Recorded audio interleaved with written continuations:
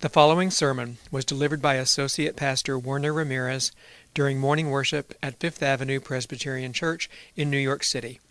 We welcome you to worship with our vibrant community of faith every Sunday on the corner of Fifth Avenue and 55th Street in the heart of Midtown Manhattan.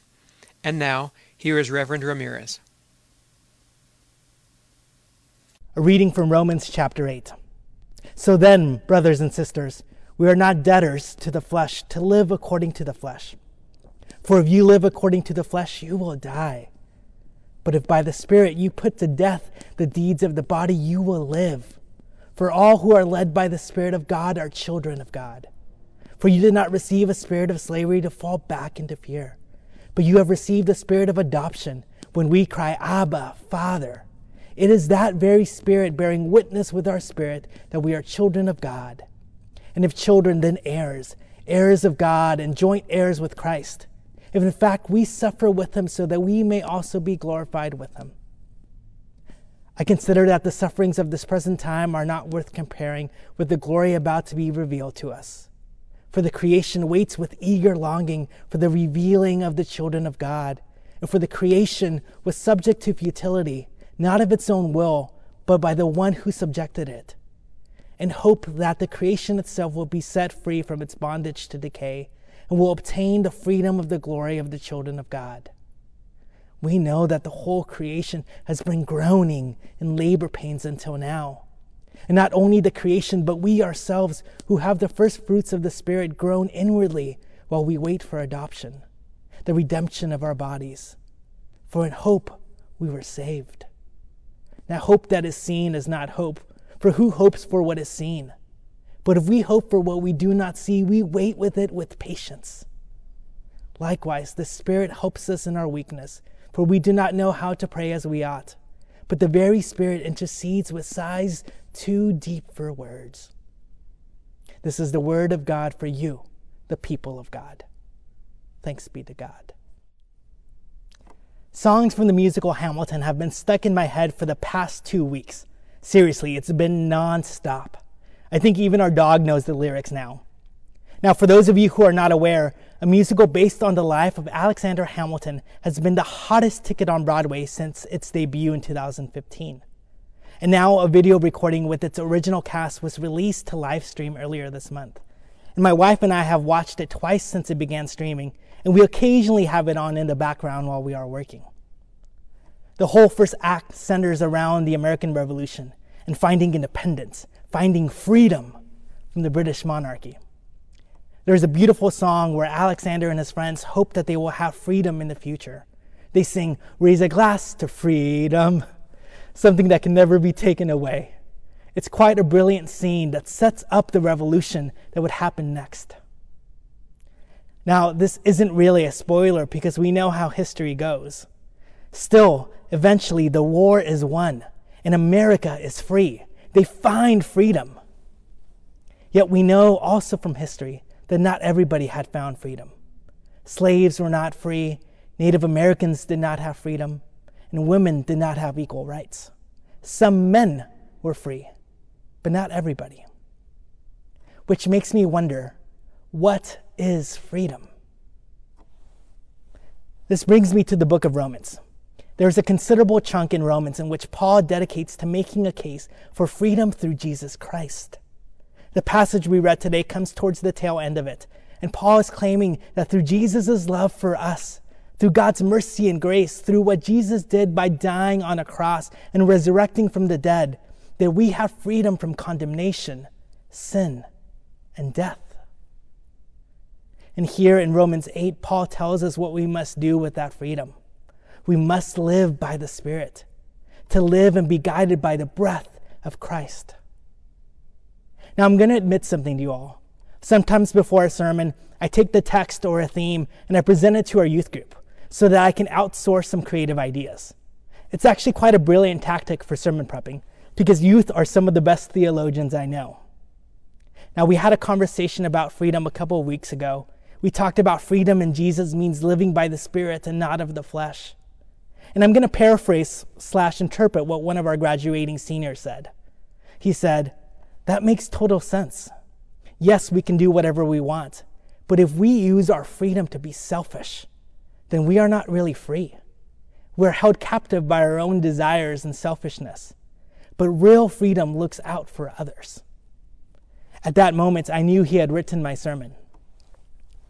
Our conversation continued as we listened to a song from a Christian ska band from the 90s, a band named Five Iron Frenzy. Now, I didn't know if they would enjoy a ska band, but I'm proud to report that one of them said, "I can vibe to this." So we listened to a song called Anthem, and the last few lines of the song are a good commentary on this passage. So let me say what freedom means to me. It cannot mean to serve ourselves. That doesn't mean a thing. It doesn't mean to give the license to seek ourselves in anything. That would be slavery to ourselves. It isn't free. Jesus Christ, the only thing that freedom means to me. When we think of freedom being an outlet to love God and love our neighbor better, it energizes us. It gives us hope for the future. And it keeps us more in tune with God, with the divine. Because living in the Spirit is something we do not do by ourselves, but it is done in community with God's people and with the Spirit of God. She guides us, infiltrating our hearts with love, joy, peace, patience, kindness, generosity, faithfulness, gentleness, and self-control. Our freedom is used to love others instead of making ourselves the prime character. We see from our passage today that this freedom through Jesus makes us heirs of God as we have become children of God.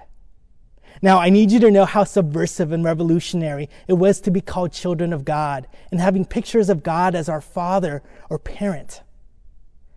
In the Roman Empire, Augustus declared himself a god. And later, Julius claimed to be the son of God. It was a title for those in royalty, for those in power, for those with privilege. And ordinary folk cannot be children of God. For ordinary people to see themselves as children of God alongside Jesus, the actual Son of God, that was audacious and preposterous. Yet audacious and preposterous is what we get. It is precisely what this passage declares, that through Jesus we are beloved children of God.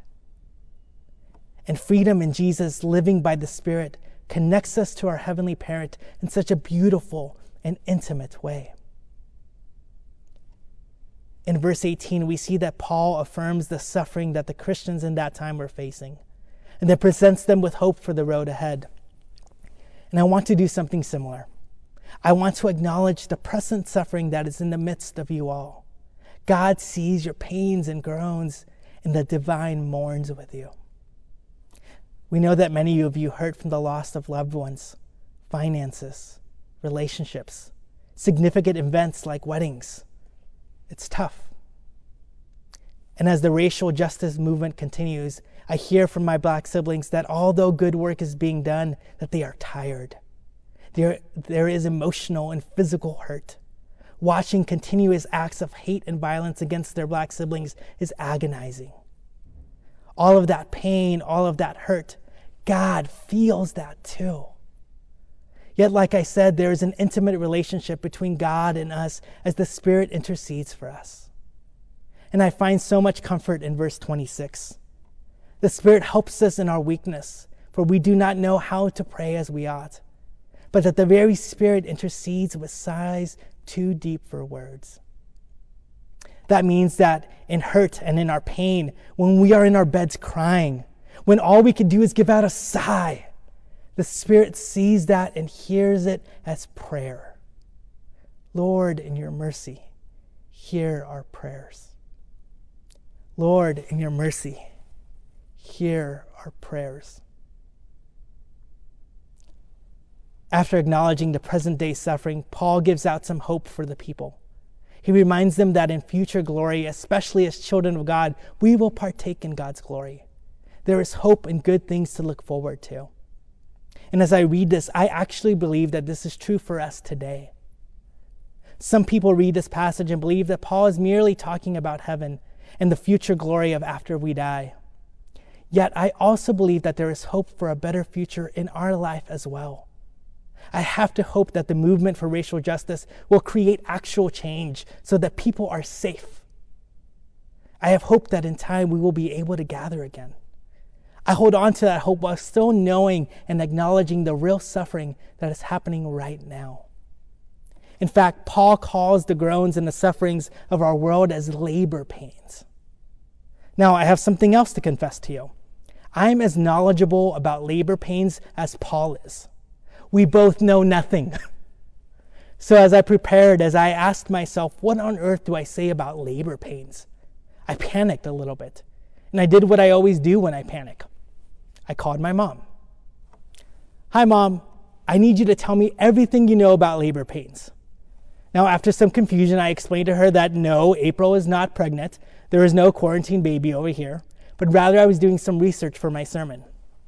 I asked her how long she was in pain for when she had me. I was in pain for about 3 hours, mijo. You came out real fast. And since I'm a little bit competitive, I asked about my sister Marta. Oh no, your sister, she took all day long. Well, how did you feel when you were in pain? Well, I knew that the pain wasn't going to last forever, and I couldn't wait to meet you after it was all done. Mom, now you're just preaching my sermon. Seriously, though, I do not know anything about the pain. What did you feel? Oh, they hurt. I wasn't on any pain medication, and it hurt really bad. I just wanted it to stop. I wanted the pain to go away. Mom, did you have any help? Yeah, your dad. What did he do? He was simply there, and he held my hand. Cool. Thanks, Mom. I love you. Thank you for bringing me into the world, and I will talk to you later. Believe it or not, that small conversation with my mom helped me understand this passage better.